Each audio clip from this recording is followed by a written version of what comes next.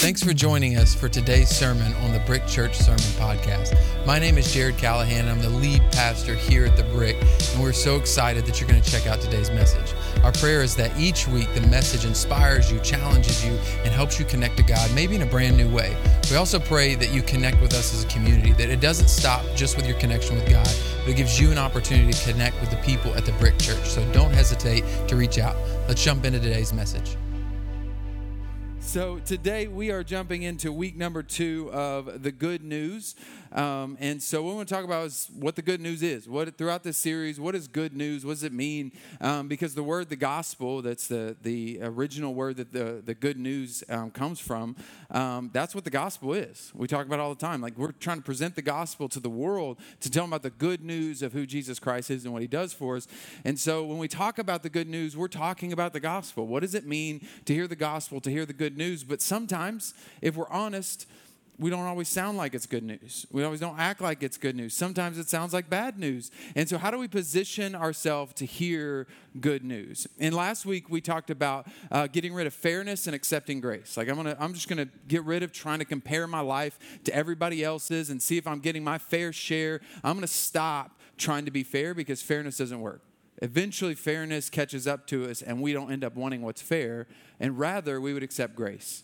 That grace is a much better deal than fairness. And so today, as we kind of jump into grace, I want us to dive into grace a little bit deeper and understanding what grace is and what it means to understand grace fully and really accept it and be able to celebrate. Hey, we got good news. There's grace. Okay, let me understand what that means. And here's what it says about Jesus coming in grace in John chapter 1, verses 16 and 17.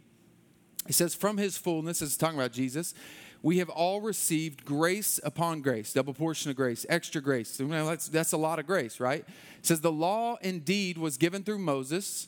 Grace and truth came through Jesus Christ.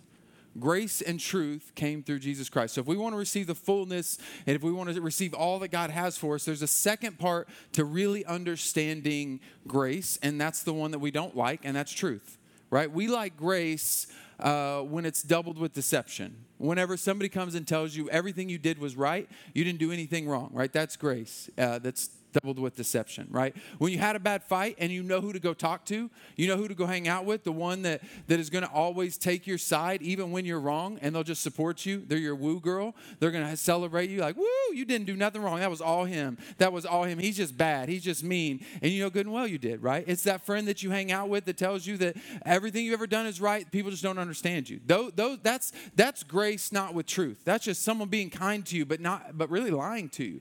Grace with truth helps us understand the fullness of what grace is, what grace upon grace really means, right? So the idea would be like if a doctor came in and was like, hey, I got the cure.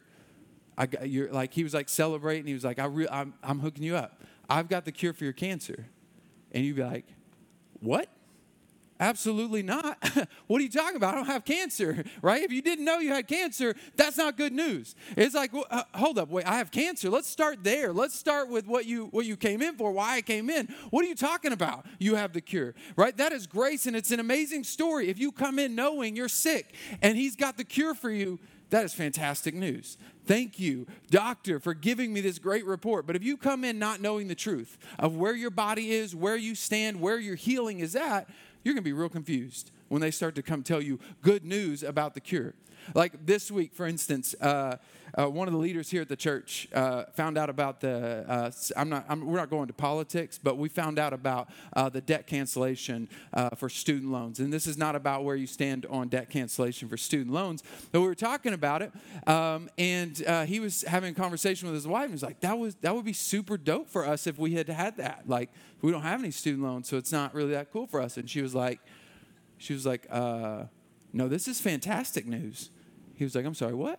She's like, I have $6,100 in debt. This is fantastic news for us. He was like, you have $6,100 in debt? So like he went from like good news now being like, well, I found out I was in debt. What are you talking about? We've been in debt this whole time. I didn't know. He was confused about how to celebrate because he found out in the same sentence, I'm in debt and I got it canceled. So like I'm the same as I thought I was 5 minutes before this conversation, except for before this conversation, I believed a lie. I thought we were out of debt. I thought we didn't have student loans. I thought something that wasn't true. So when the truth came, when grace came, I wasn't able to celebrate. Yes, we're having conversations about marital communication. Yes, those are things that they probably should have known. He probably should have known about their finances. Yes, we're talking through that. That's not the point of the story. The point of the story is because of their lack of marital communication, he found out in one fell swoop, all of a sudden, I'm in debt and it got released. Am I celebrating? Am I not? It's confusing if you find out the two. And so I want to talk about maybe the hard truth to where we're at. Maybe a hard truth to position ourselves to clearly hear. Because if you really want to hear grace, you need to first understand where you're at. Like, where am I for real? Like, what is the situation in my body? Do I have cancer or not? Am I really in debt, right? Because if I don't think I'm in debt, getting it paid off doesn't sound that great. Where am I really at? And to do that, we're going to take a look at a parable. And if you're new with the Bible and new to the whole parable idea, a parable is just Jesus telling a metaphorical story. It's an allegory of some truth that he's trying to get to. And the story I want to talk about today is the parable of the rich man and Lazarus. There's a handful of theologians, most don't believe this, but there's a handful of theologians that think it's a real story. It's like not a parable. It was a real person named Lazarus, a real rich man. He's telling a real story. But the majority of theologians agree that it's a parable.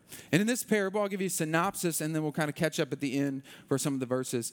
In this parable, Jesus tells about a rich man who had everything he needed. He had the nicest clothes. He had the nicest house. He was taken care of on earth. He had everything he needed. And then he tells about a man named Lazarus. And Lazarus was poor, dirt poor, like to an extreme that I don't think we exist in America at this point. It says he was so poor he would sit and beg, and he had sores all over his body, and the dogs would come and lick on those sores because that's how poor he was, and that's how much there was lack of somebody taking care of him. Just somebody to come by and help heal your sores or cover your wounds or do something. That's how much he's neglected by society, is that the dogs would come lick on his wounds. And he was outside of the rich man's house. And it says they both died. They both passed away.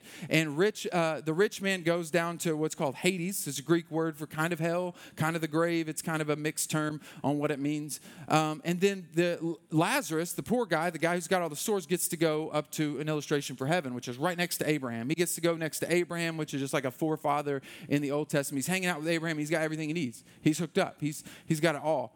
And what happens is there's a gap where Lazarus can't see the rich man. He can't see the suffering that the rich man is going. He's tormented. He's not in a good spot. This is our idea of hell. He would not be in a good position. He's tormented day and night, and he expresses that. I'm tormented. And the rich man can look up and see Lazarus. He can look up and go, oh, that guy's got it good, which is probably further torment, right? It's like really painful to be in pain, but it's another level to watch somebody else have joy while you're in pain. It's probably another level to watch somebody get the good things while you're suffering, which, let's be honest, Lazarus had to see that in the rich man. While he was sitting, while he was there suffering, he would watch the rich man walk into his house with his nice clothes and everything taken care of while he was watching dogs lick his sores. So you're seeing the flip happen for these people. And so Lazarus can't see him at all. The rich man can see Lazarus, and he talks to Abraham, who is like an intermediary. He can have a conversation with him. He's like, hey, I need you to do this. I need you to have Lazarus just take a dip of water and come down, just put it on my tongue. I'm suffering that much. Just a drop of water would be fantastic. Just a drop off of his finger would just be fantastic for me. That's how much I'm suffering. That's how much pain I'm in. That's how much torment I'm in, and I'm suffering, and I'm struggling, and that's what I'm going through. And he says, if you'll just take just a little bit, and Abraham's like, listen, that's not how it works. He can't see you, and plus there's a gap between us that can't be crossed. There's no way for him, even if he wanted to, there's no way for him to come help you. Right? And so all of this, you're like, oh, I thought this is good news. We're talking about hell right now? This is what we're doing today? I'm so glad I came to the Brick on Hell Day. This is going to be a fun ride for all of us. But I honestly want the truth. But I would rather know if I'm heading in a direction that's going to hurt me. I would want to know if the direction I'm going is going to cause pain. If tomorrow what I'm doing is going to hurt my kids, I want somebody to tell me, even if it's hard to hear. If I'm saying things to my kids and it's going to cause a detrimental future, I would want to know. If I'm about to head down a road that's going to lead to a crash, I would want somebody to tell me. And so sometimes the truth is the most graceful thing that we can find. And the truth is, there is a hell. The truth is that if you believe in Scripture and what God is saying through Scripture, there is a hell. And there is eternal suffering, and it is going to be miserable. It's not a good time. There's nothing in Scripture, no matter what theologian you've looked at and the different variations of what people have thought hell was going to be, the different levels, none of them have ever suggested it might be kind of good. The whole point of it is to say you don't want to go there. And Jesus over and over and over again talks about hell. He either says it explicitly, uses illustrations for it, and he's trying to warn you, hey, the truth is, this is why I came in grace and truth. This is why Jesus came with grace and truth. I can't give you grace if I sit there and watch you go to a place that's going to make you suffer. So first I got to tell you the truth, and that is stop where you're going and go the other route. It wasn't meant for us. Jesus is clear. The Scriptures are clear. Hell was never meant for us. It was never designed for us to go there. It was never God's will for us to go there. It was never something he desired for us to experience was hell, which is why he's saying stop. That's the whole word of repent. You are going one direction. Please stop and go the other one. You are heading off a cliff. If you keep driving down this road, that bridge is out and you are going to fall and die. Please stop. And for many of us, many of the world, myself included, sometimes we hear that as, that's rude. How dare you judge my life? How dare you tell me what I'm doing? I'm like, no. I'm not trying to say, I've gone down that road with you. I know what you're experiencing. I know what it feels like to be heading the direction you're heading, so I'm trying to help you. And it's like, no, don't judge me.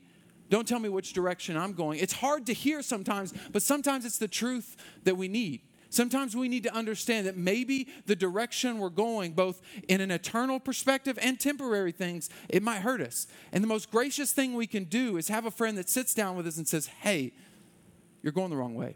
This is hurting you. Maybe in a big perspective, like you're just absolutely spiritually going the wrong way, and maybe little things in your life. Maybe the most gracious thing you can do is have a friend that loves you enough to overcome the fear of you being upset and to sit down with you and saying, man, I love you enough to tell you the way you speak to your wife, I don't think that's helpful for your marriage. Maybe the most gracious thing a friend can do for you is like, the way you're dealing with school, you're going into a lot of debt for school. And it seems like you're not really showing up to class. You're not taking this seriously. And I've been in debt. I don't want to see you in that kind of debt. Maybe the most gracious thing someone could ever do for you is tell you the hard truth. And for so many of us, we would rather live blind and just keep going the wrong direction and keep heading towards suffering. And God is saying, I can't give you grace and just let you go the other way. I can't just give you grace and deception. It doesn't work together. I've got to give you grace and truth. And so the rich man says, all right, you can't help me. You can't help me. It's already too late for me. He says, if you could do this, if you could send Lazarus to go tell my 5 brothers, I don't want them to suffer the way that I'm suffering. If you could send Lazarus to my 5 brothers, that would be better than nothing. Because I don't want to see them suffer the way that I suffer. And here's where we catch up with what Jesus is saying in Luke chapter 16, verse 31. It says, he said to them, if they do not listen to Moses and the prophets, they will not be convinced, even if someone rises from the dead. They will not be convinced, even if someone rises from the dead. Jesus is saying, if what I gave them isn't enough, the truth that they already know, if it's not sufficient, I can't give them more truth for them to understand and turn around.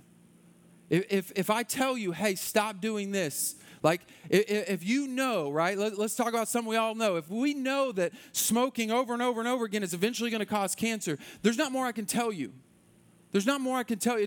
It's not more data that we need. It's not more information. If it doesn't stop me at some point, like, man, I want to be here for my kids. I want to be here. At some point, it becomes a spot where it's like, there's not more I can tell you. You've got to decide to activate on the truth you've been given. There's not more truth that's going to help. And that's what he's saying about his brothers. He's saying, listen, I gave them Moses and the prophets. He's saying I gave them the Old Testament. He's referring to the Old Testament. He's saying, I gave them the Old Testament, and they understand clearly this is a Jewish culture. It's not about them being doubtful that God exists. It's not them about their questions and their wrestle with their faith. It's about them understanding and knowing what they should do and clearly deciding not to do it. They're not going to be convinced to turn their actions around if they already know that their actions are leading them the wrong direction. If I send you from the dead and it's a ghost, maybe they're going to be scared and do it for a couple of months, but they're going to go right back because they already knew what they should have been doing, and they were choosing day in and day out to not do it. And that's the question that we want to ask ourselves today is, am I faithful with the truth I've been given? That's the question, right? You can't know what you don't know. You can't be 100% about almost anything in life. But you can be faithful with what truth you've been given. Many of us are asking God for a sign. God, just show me. If you could just like a neon sign. It can't be that complicated.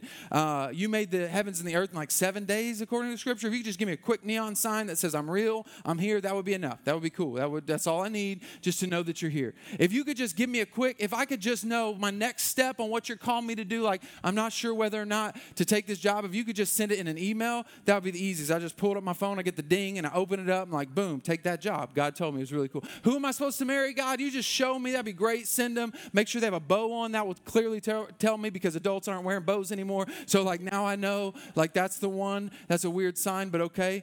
Right? If you could just show me a sign, and God is saying, I told you who to go talk to. No, I'm not going to give you the big over-the-top sign whenever I told you that there's a pastor that you could go talk to and have a conversation. He could be praying with you. That's one step. That's one truth you could activate on. I can't give you like the big answer because you're looking for step 10, but I gave you step 1.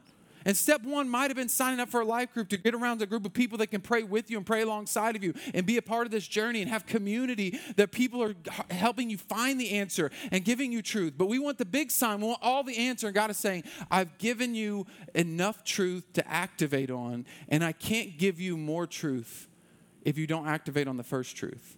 I'm wasting my time and your time if I keep saying the same thing over and over again in new ways, but you haven't activated on the first one.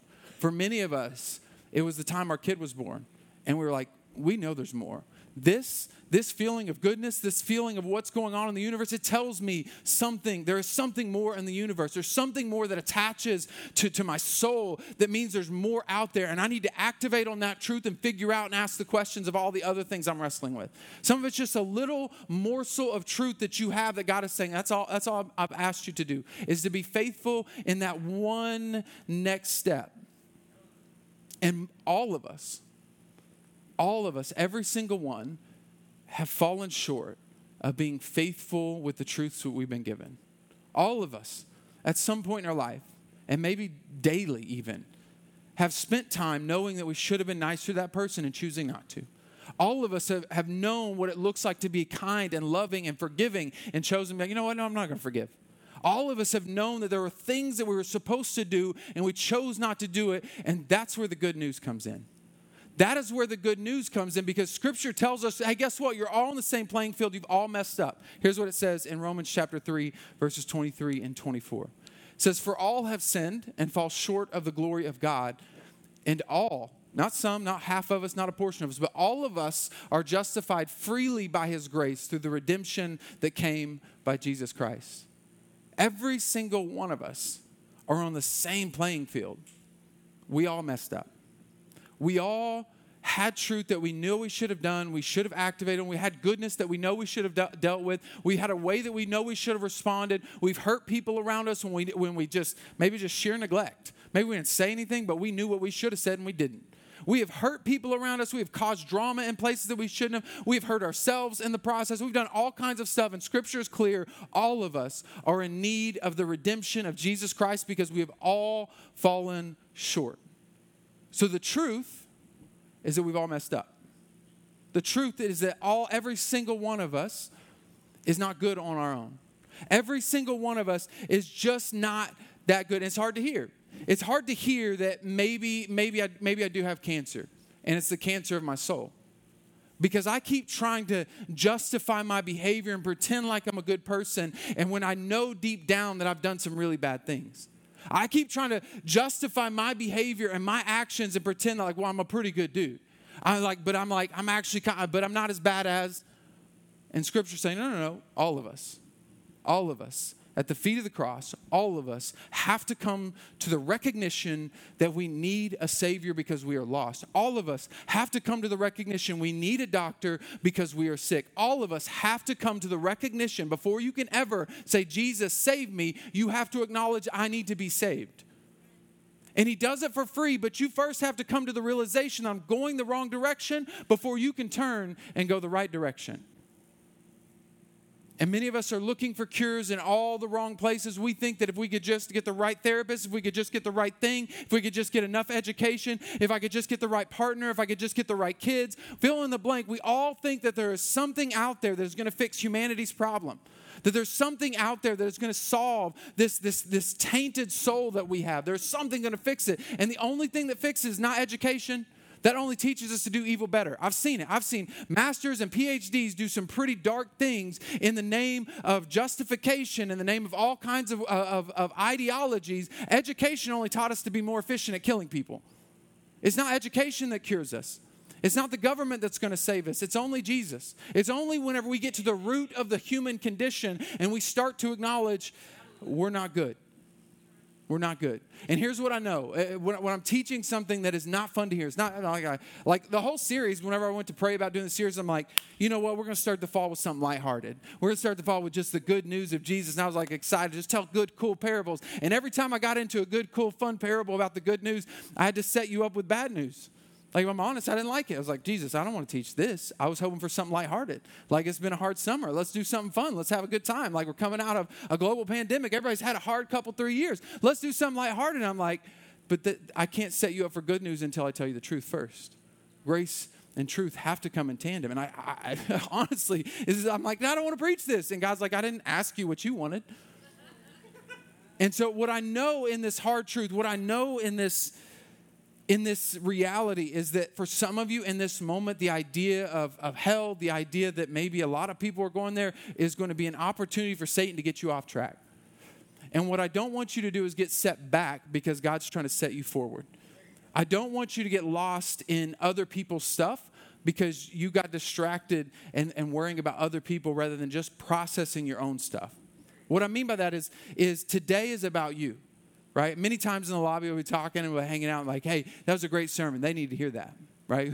Bring their kids up. Like, hey, say that again to my kids. They really need to hear that. So that's not what this message is about. It's not about anybody else but you. You just have to process this for you. This message is about you being honest with yourself about where you are and whether you're good and whether the truth is really true and that you really might have some places in your life you're going the wrong direction. You really might be a sinner in need of a Savior. This is for you. And the reason I know it might set you back is because it almost set me back. The idea and the very narrow way in which I was taught the gospel really meant a lot of people were going to hell.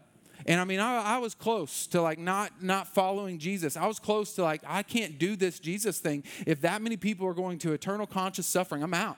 Like he can't be good if that's the case. He can't be good if that's how it was. And I remember really distinctly, I'm sitting in my room alone. I'm talking to God and I'm not even sure if he's there and I'm not even sure if he can be good. And I'm processing, my God, if you're good, how in the world could you ever? And I remember him speaking to my soul. Like the strangest sense of peace that like, hey, have you seen me be good in some areas? Right? And this is not like a long conversation we have. It's just an emotional feeling that I'm trying to convey in a conversational way. It's just, have you seen me be good in some areas? No. It doesn't make sense that there's so much goodness in the world. Based on what I've seen in humanity, we shouldn't have made it. The nuclear fallout should have already happened years ago. I don't know how it is that we're still here. I don't know why you've given me goodness. I don't know why you've given me such an amazing family. I don't know why I've seen goodness in people around me. I don't know why I felt grace and mercy. So if you trust that I'm good, if I've been good to you, then trust that I'll take care of everybody else with my goodness and my mercy. What I do with them has nothing to do with what I do with you. How I respond, who goes there and who doesn't go there, who makes it to hell and who doesn't make it to hell, that is not our job. It is not our job to be judge, jury, and executioner for the world. Our job is to decide if we are being faithful with the truth that we've been given. And years later, I found this verse. Where Paul is writing to the Romans in Scripture and he's telling them, hey, listen, here's what happens for people who've never been given a chance, right? Let's imagine, if we will, there's still a tribe that no missionaries actually got into. It's actually a true tribe. Just a few years ago, someone tried to get there and they killed them. As soon as there's outsiders, they kill them. So let's just imagine, what does God do with those people? They've never been given the law. They've never been given Jesus. How does God judge them? Here's what it says in Romans chapter 2 that Paul's writing about someone just like that. It says, they show, talking about the end of time, they show that what the law requires is written on their hearts, as their own conscience also bears witness. And their conflicting thoughts will accuse or perhaps excuse them on the day when, according to my gospel, God, through Jesus Christ, judges the secret thoughts of all. So the way I read that, he's saying there's a group of people who don't understand the gospel, that have never been given the gospel. He says at the end, their conscience was there the whole time. Their conscience was there with them and can tell the truth. And there's going to be a trial, and their conscience is going to speak up. Our conscience is going to speak up. Did you get a chance? Did you hear the truth? Did you activate on the truth you were given? And you're going to be like, no, I didn't know that. I didn't know I was supposed to do that. And your conscience will be like, no, I was there. I was there when they heard that sermon and didn't do anything about it. I was there when they let fear win out and decided not to follow you because they were afraid of what everybody else thought. No. Your conscience is going to speak up and say, no, I was there whenever they heard the good news about Jesus Christ and how he was called to set them free, and they decided that they couldn't give up the things that they really wanted to do in order to follow Jesus. I was there when they said no, and I know that they had a chance and they didn't. Because the way I read Scripture is I know one way to go to heaven, and that's you accept Jesus. It's a free pass. It's like, hey, if you just follow Jesus and make him the Lord and Savior of your life, you get to make it in. And I know one way to go to hell.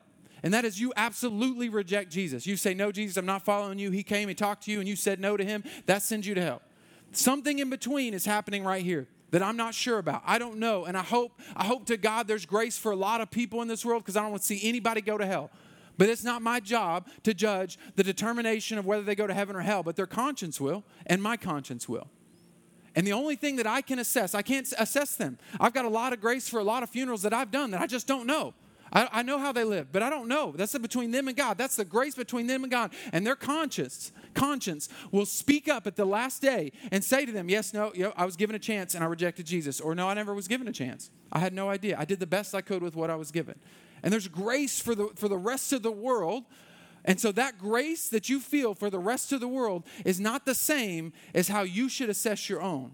Because just like their conscience is going to speak up, so is yours. And you can say all day long, and I know there's a few of you that want to be very careful in how I speak. There's just a few of you who are like, well, then I'll be good. Well, then I'll be good. Like, I mean, because I feel like I'm a good person. Like, I'll be good because I feel like God's going to forgive me because he's going to understand what I went through. That's not how grace works. See, grace is there when you accept it and you follow it. The forgiveness of our sins is there when we actually repent and turn from the way we were going and follow him. Grace is not something that is a contract you can bank on and go, well, he'll forgive me. Because that's not how grace works. You know, like, I don't know if you ever did this, like, I'm going to do this and then I'm going to ask God for forgiveness later. There's not loopholes like that. It doesn't really work that way, where you plan on sinning and then pretend that you are repentant of that sin and wish you hadn't done it when you know good and well you would do it all over again. There's not really forgiveness for that type of thing. You have to actually come to a place where you go, God, I trust you, and I'll activate on the truth you've given me. And the grace that happens is that when I find out I don't deserve his grace and his mercy and I got it anyways, that's whenever it starts to become amazing grace. That's when it starts to become beautiful. That's when you start to really recognize where you're at, what you deserve. And so what I don't want to happen is Satan to sidetrack you about the rest of the world. But I do want you to assess your own. Like your own soul, your own heart. Like, God, am I activating? Whether you follow Jesus or not, there may be small areas of your life you're not being faithful with the truth you've been given. You follow Jesus, but you got this one area, nah, you can't have my kids. I'm going to talk to them how I want to. Nah, you can't have my school stuff. I'm going to do whatever I want to do. Nah, you can't have my premarital relationships. You can't do that. I'm going to date how I want to date. I got needs. You have all these areas that maybe you're not activating on the truth that you've been given, and God is saying, no, I need you to trust me more than you trust how you feel or what you thought, because you have to activate on the truth that you've been given. So why does it matter?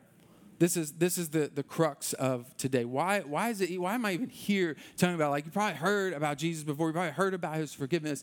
It matters, one, because it's actually amazing grace. It matters because it's a beautiful story of someone who saved someone that was about to go off of a bridge. It's a beautiful story about somebody who was sick and got the cure. It's a beautiful story about somebody who was hurting and got healed. It's a beautiful story, but only if you can accept that somebody was lost, somebody was sick, and somebody was going the wrong direction. It is a beautiful story once you get to that. And once you get there, once you get to the place where you can just stop for a moment and go, wow, I got more than I deserved. Like, I got grace. I got amazing grace, abounding grace. I was a wretch. I was a crazy sinner, and yet God pulled me out of the trenches and saved me. It's a different feeling than if you've spent your life trying to convince yourself you're good. Because that's what most of us do. most of us spend our life trying to convince ourselves that we're good people. No, I'm a good person. Like I'll do counseling with people and talk about stuff they're wrestling with. And anytime someone comes in, it's like, I'm a good person. They have to repeat it like 5 times. They're not trying to convince me. They're trying to convince themselves. They'll repeat it 5 times while we're talking. No, I'm a good person. And then they'll go on and tell me about 5 things they did that is not what a good person would do. I know I'm a good person, but I did this and I treated this person like this. It's like, I think you misunderstand what church is. I think you misunderstand what the gospel is. You're not a good person. I'm not a good person. And until we come to just being comfortable, not trying to put on a facade of let's just stop putting on the facade of being good and start accepting that Jesus made a way for us when we weren't good. Let's just stop trying to pretend like the cancer's not there. Let's stop trying to put on the facade and just let loose and decide to follow the one who is good, the one who leads us out. I remember when it happened to me, like the first time it started to dawn on me. See, when I was in high school, I like to play games. So if you're from Muskogee, you've ever heard stories about me, they're probably true. Either way, I was good at playing games. Like I was riding the fence. I was like over here doing the party stuff, the stuff I shouldn't do, but I was over here at church every time the doors were open. So I was like really good at both worlds. It was almost like I had 2 accents. I was like British over here and Australian over here. I was just 2 different people. I didn't really have 2 accents, but you get the idea. I was good at playing the game, and it dawned on me at one point. I was playing the game. And I felt really bad because I was going to church. I was going to serve in kids ministry. I was about 17 years old. I was going to serve in kids ministry. I was there because I was faithful. I was going to show up. And I had a hangover, and I felt awful about who I was the night before. I felt awful. And I remember walking down this really narrow, basically dark hallway, and God saying, this is where I've got you. This is where I've called you. There was just an overwhelming sense of peace that like, no, you don't have to be good. I love you anyways. What you did the night before, I still love you. I still got you. What you're ashamed of, no, you're good. This is where you're called to be. There wasn't this sense of like overwhelming guilt. There was a sense of peace of how much he loved me despite of it. And so then from then on, I started to work down this journey of really like, all right, I'm going to be good. I'm going to be good now because I realized that like his grace and his mercy, it leads me to repentance. So I'm going to start being good. And I really worked my tail off to be a good person, to do all the holiness stuff that God had called me to do. And C.S. Lewis says you'll never find out how bad you are nor how hard holiness is until you really give it an all-in shot. I gave it an all-in shot. I was like, I'm going all in. I'm gonna be a really good person. I'm gonna be good. I'm gonna be good. I'm gonna be good. And it was like, I don't know if you got kids and you're trying to gather toys and you're like the person that doesn't want to like have to make 2 trips for anything, like the groceries or anything. And you start gathering stuff and you've got all this stuff in and you got one more toy that you know you need to grab. And then as soon as you grab it, 5 others fall out the other end. And you're grabbing the groceries and they drop the bag on the other side. That's what trying to be good was like for me. I was like good over in this area and I was gathering all this stuff. I was like, look at me. Look at what I'm doing. Oh, wait, I sinned over here. And then I'll be like, all right, I got that. And I was carrying all the weight of this stuff and it never dawned on me until I really got to the place where I can't carry what it takes to be good. I can't. Like I finally found out, I got to the place like literally broken in the shower, weeping, like in the fetal position, water running over my face. And I went, God, I can't do it. Take this sin from me because I can't. Because every time I try to scoop it up over here, it falls out the other side. I can't do it on my own. And that was the first time I really felt and understood grace. Whenever I could fully accept I'm not good. And God said, that's okay. No, it's true. You're not good. But that's why Jesus is so beautiful, because he died while we were still sinners. He died while we weren't good to say, I love you despite of it all. I love you when you can accept, I don't have to be good. You can stop riding this roller coaster of trying to prove it to yourself. That was the moment that set me the most free. And I was raised in church. And today I want you to be free like that. Stop trying to pretend you're a good person. The whole point of the gospel is to accept that you're not and that you needed a savior. And you can stop. You can stop trying to prove it to everybody else because Jesus already proved it to you. He already told you, I love you, I got you, you're mine. You can stop trying all the stuff that you've been trying to prove to yourself that you're good and prove to the world that you're good. And one day you're really bad and you feel like a piece of garbage because you're mean to your kids, you're mean to your spouse, you're mean to your coworkers, you talk bad about your boss, and I'm like, I'm a terrible person. And then the next day, you have a good day. You're on an up, and you think you're the king of the world, and you're full of pride, and you're a jerk to everybody else, and you're wondering, like, why aren't you as good as I am? Because I crushed it today. And you're riding this roller coaster of trying to prove it to yourself, and God is saying, get off the ride. It's not a fun ride. It's not a fun ride to ride and try to tell the world that you're good when deep down you know you're not. And that's the point of the gospel. That's why it's good news. Because you don't have to be. You just have to follow the one who is. So today, what I want, if you're a follower of Jesus, what I'm challenging you to do is to get off the ride and just follow the one you're called to. Be faithful with the truth that you've been given. And if you are a follower of Jesus, stop trying to prove to yourself you're good and start trying to follow the one who is. Because it's an ever-moving target of what's good, what's not good. And if you'll stop for a second and be like, I can figure out what my next faithful step is. I can figure out what it looks like to follow Jesus tomorrow. I can figure out what it looks like to follow Jesus in my next conversation. And when I slip up and I make a mistake, I'm like, oh, that's because I'm not good. Thank God for Jesus. I'll just get back up and dust it off, and I'll keep following. Because my job is to follow. He will lead us to good places, and He will lead us to do good things, and He will challenge us to be better people, and He will challenge us to love the world more. But we don't have to be prideful about it because all of us are sinners. We don't have to prove it to everybody else because He's already proven it to us, and all our job is from here on out is to follow. God, what have you called me to do? That's what I'll do because I trust you more than I trust me, because I've seen where I lead me. I've seen the sin that I can get into. I've seen the actions that I can do. I've seen the weight of the facade of goodness and how it's weighed me down. I'm done. I'll choose to trust your amazing grace that saved a wretch like me.